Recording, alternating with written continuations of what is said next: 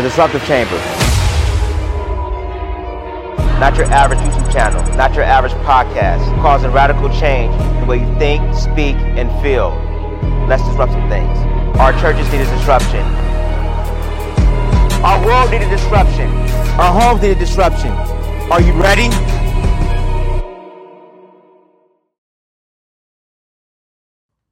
Episode 5. Five. Oh, that's 10. 5. Episode 5. I'll put up 2 hands. That's 10, right? We haven't even gotten there yet. I guess I'm excited about this. Episode 5. Heal first. I'm going to say it again. Heal. Heal first. These are some things like I said, these episodes, man, that I'm bringing are some things even journeys that I've been on. I'm still learning even how to heal some old wounds. I'm saying our childhood. There's some childhood wounds that needs to be healed. Even as being a believer, being a Christian, I've learned like there are some things that a message on a Sunday morning can't heal. I'm gonna say it again. There's sometimes because we look for the church, we look for messages to heal us, and so we even look for people to heal us, right? And we don't get the right appropriate help. I'm gonna say it because my wife. She's graduated my wife graduated a year ago. She's an MFT, marriage family therapist. And some of the things that I've, as she was going to college and to get her master's, right?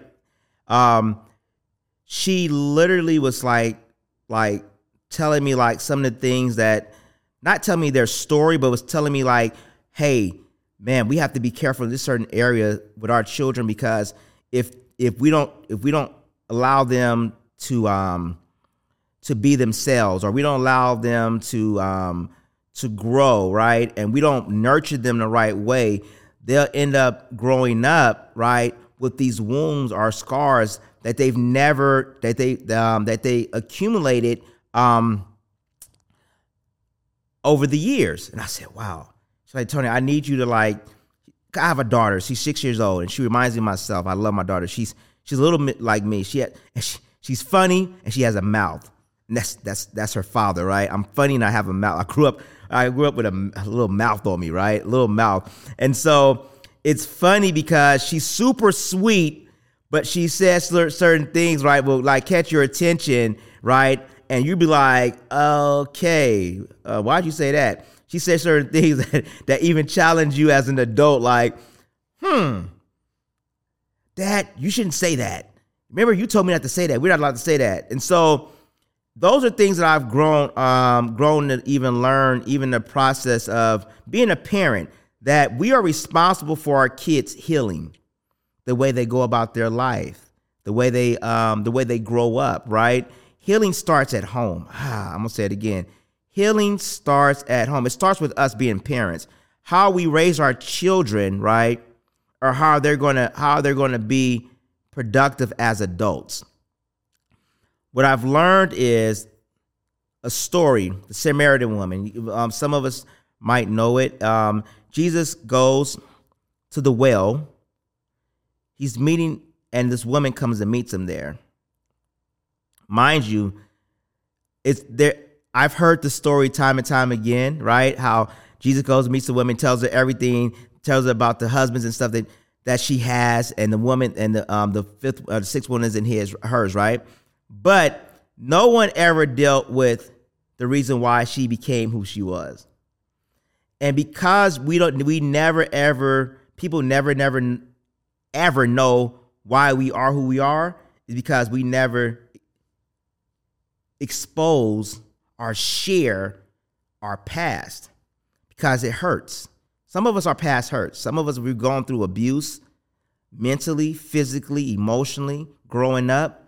Some of us who have had fathers, right, who because I wasn't like them, they isolated themselves from us, or because I wasn't as gritty and strong as them. And that's for a lot of men. I know a lot of men, we have to work on that area because we weren't handled right. So therefore we handle our boys the way we were handled, right? And so because of that healing, right, it was never taking place, right? I'm gonna go back to the Samaritan woman but this right here is a place where I think we need to talk about is us boys. Even I'm a man, as a man, I have a son now, and I want my son to be sensitive in areas, but be grunt about themselves in certain areas too as well. I want them to have that area, right?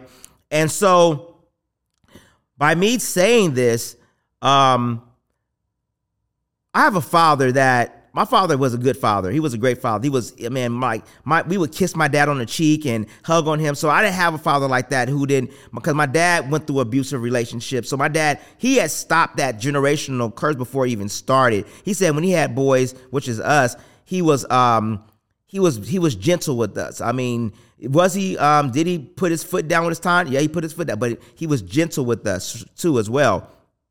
The Samaritan woman, let me get back to her. The Samaritan woman, she comes to Jesus, goes to the well. She tells Jesus, "You know you're supposed to be talking to me. You know we don't rock the same way, right?" Jesus looks at her, knowing her past, right? Knowing her past, he wouldn't allow her present to continue to be what her past created her to be. And I think a lot of times when us walking into our healing, we have to allow ourselves to be healed from our past. I'm gonna say it again. We're gonna have to allow ourselves to be healed from our past. And some things that we need therapy for. I hate to say it, I got therapy. About 2 years ago, I went to go get therapy. And therapy helped me out a lot. It helped me deal with issues and things that I was holding over other people's heads that I dealt with. And I think when you don't heal, you hold people captive, right, for what you've dealt with. And so in order for you to heal first, you have to look at yourself and say, look, these are things I've gone through. These are things that I've seen, and I can allow this to dictate my future. Jesus was telling the Samaritan woman, your future will never, ever be the same. Yes, I know about I know about your past, but I'm going to talk about your present. Your present is cool, but I know about your past, right? In order for us to really, really heal, we have to deal with our past. And I think the more and more we deal with our past, the more and more we'll be better for our future. Our children, right, won't have to deal with or suffer for what we suffered with growing up. I have a grandfather, had two grandfathers. And I found that two of my grandfathers were they were abusive. They were abusive. I had abusive grandfathers growing up, and I know I'm probably gonna have some family members to watch this, but hey, they know. My father told me how abusive my grandfather was to his mother, and my dad one day he gave us the story of how my grandfather literally abused my grandmother. And so by my father seeing this, right, there were some internal things that he dealt with, right, as far as having his voice, as far as being protective, right, some of the things that he dealt with because of these scars that he dealt with from my grandfather. My grandfather one day came home with my grandfather was a Baptist preacher back in the day. My dad's like 90, so back in the day that it was that woman you don't speak unless be spoken to type deal. I don't know where that came from, but yeah, all that chauvinistic things, right? So my grandfather came home one day with some of his preacher friends, and so he wanted my grandmother to cook dinner for them. My grandmother was cooking dinner, but she wasn't cooking fast enough. He picked up one of those old school ice cream makers. It was wooden, and threw it at my grandmother because she wasn't cooking fast enough. And my father seen so much abuse growing up that there were some things that my father dealt with as an adult, right? Some things where he was literally allowed himself to take on certain issues, right, with people, and he was never fully healed from his father, being abusive. So therefore, he got into abusive relationships. He was trying to always please because his mother, which is my grandmother, always was trying to please my grandfather, right? And so my father grew up, and so he was always wanting to please. He always wanted to please and never knew his true identity because he never healed in that area. And my father told my grandfather one day, he said, when I get older, I'm going to kill you. Thank God my father found Jesus, because my father was a man back in the day. So thank God he found Jesus. And so those areas in our life, right, that we don't allow ourselves to heal from, right, God literally does this. He says, he sends people in your life to see the best in you and say, I can't allow you to walk in that area. This woman, if she would have never, ever met Jesus, she would still allow her past to dictate her present and her future. And because she met Jesus at the well and she had her well moment, she allowed herself to say, you know what? Yeah, I probably was abused, probably was touched. And this is my analogy of what happened with the Samaritan woman. I feel this because I've learned through the years of the process of why some young girls, they gravitate towards men a lot, right? Either it was lack of father in the home or they were mishandled in their youth, right? And I feel the Samaritan woman was mishandled. She was mishandled, and so she took on being who she was, right? People would call her, quote unquote, and excuse my French, this is Disruptive Chamber. They might say she was a whore, right? For her having all these, our home wrecker, right? For her having all these men, and they weren't married to her, right? And not really saying, what happened to you? I'm going to ask you on this camera, like, what happened to you?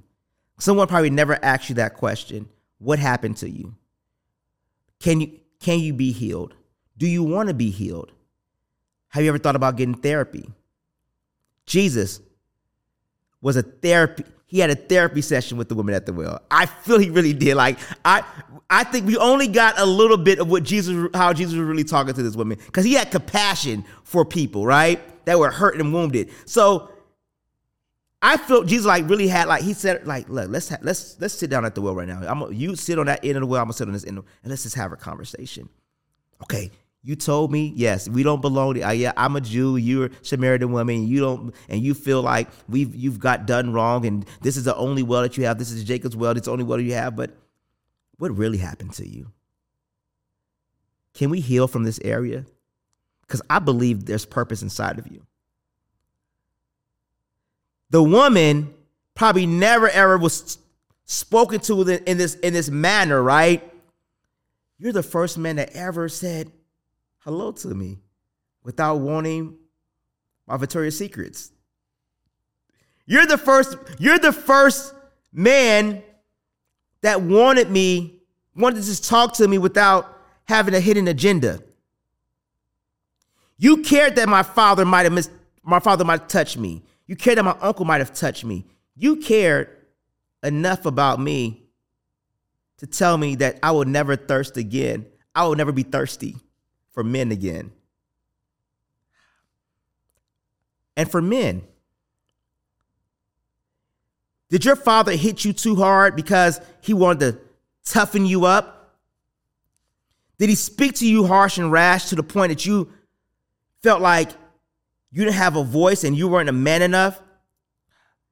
Let's heal, because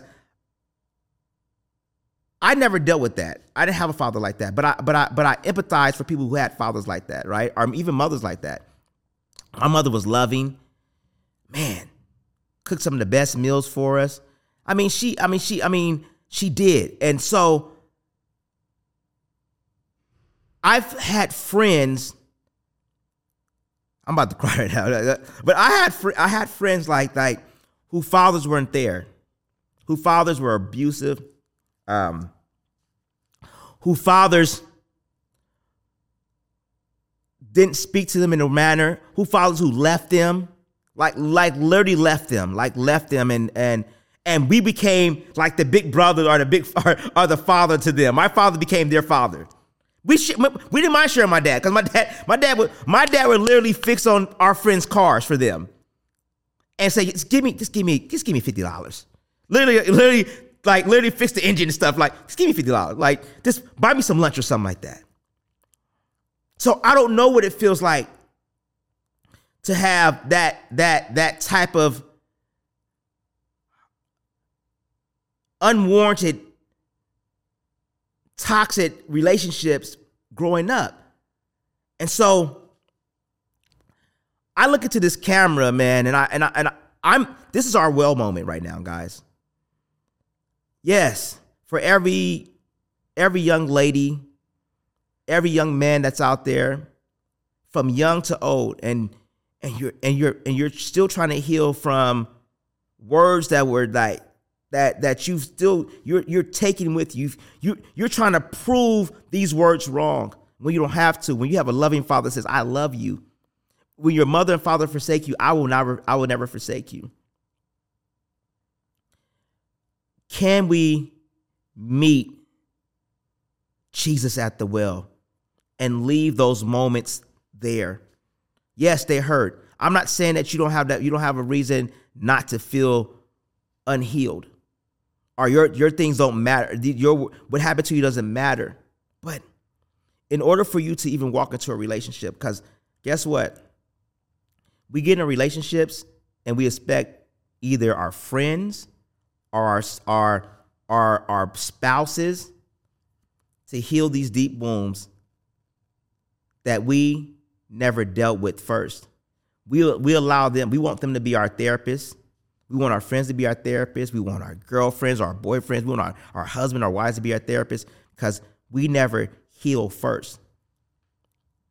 Healing. I've watched. I'm a people lover. I'm a people watcher. Like I do. Like I watch. I care about people. Like I speak life into them when they don't believe in themselves. I'm literally like speaking life. I'm like, listen, man. Like, listen. And I know it has to be God, because I told God, I said, like, I want to walk like your son walked. I want to be able to speak into people's lives and cause them to be healed in areas of their life that they've never been healed in before.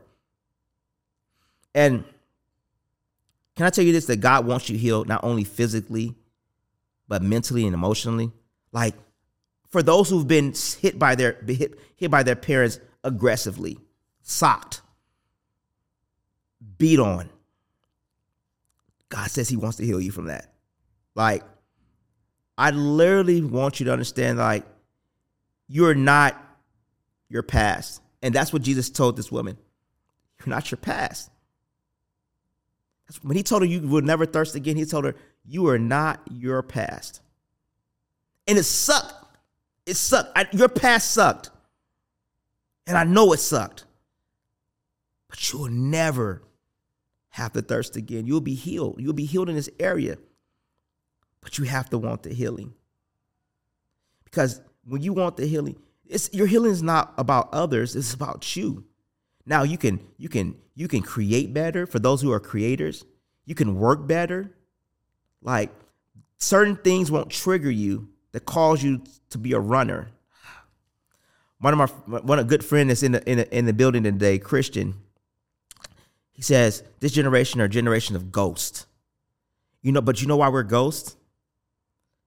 Because what we grew up in caused us to be Caspers in our own home. We don't give our children enough voice. We don't know how to nurture our children, right? I'm still learning how to nurture my daughter in disciple. I read this thing of how to father like the Father. This is a Bible app. It says, it's on your app. It says how to father like the Father. And he says the first thing that you want to do is disciple them. I started reading more. He said, Jesus discipled, and how he discipled, he loved them, but he corrected them at the same time. But he loved them in correction. A lot of us are parents because they weren't discipled. So they're just throwing toxics on top of toxics. And so then we grow up, right? And we'll say, I'm never going to be like our parents. But then because we never healed, that thing festers up, right? I call it a dead cell. A dead cell that sits and waits there. It waits. It waits for the opportunity for that live thing to happen in your life. and you move towards it, and then it grabs and it pulls out. And that's how a dead cell becomes alive again. It pulls and it drains out what's living. When you don't heal, it becomes, you're a dead cell. So everything around you that's living, that's lively, right? Because you never heal from it, you allow that live thing to come to you, and then you draw from it. That relationship that you're in. They're good relationships. But because you've never healed first, you pull from it.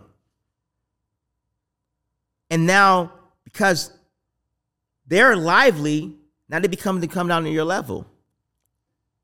Heal. Heal.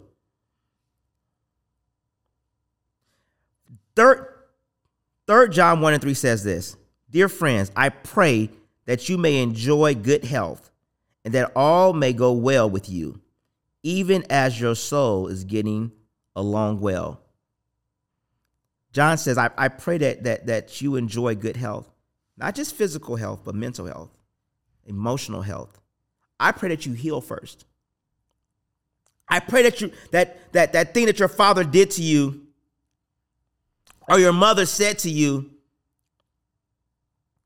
I pray that even if you got mishandled, molested, I pray that you heal from this.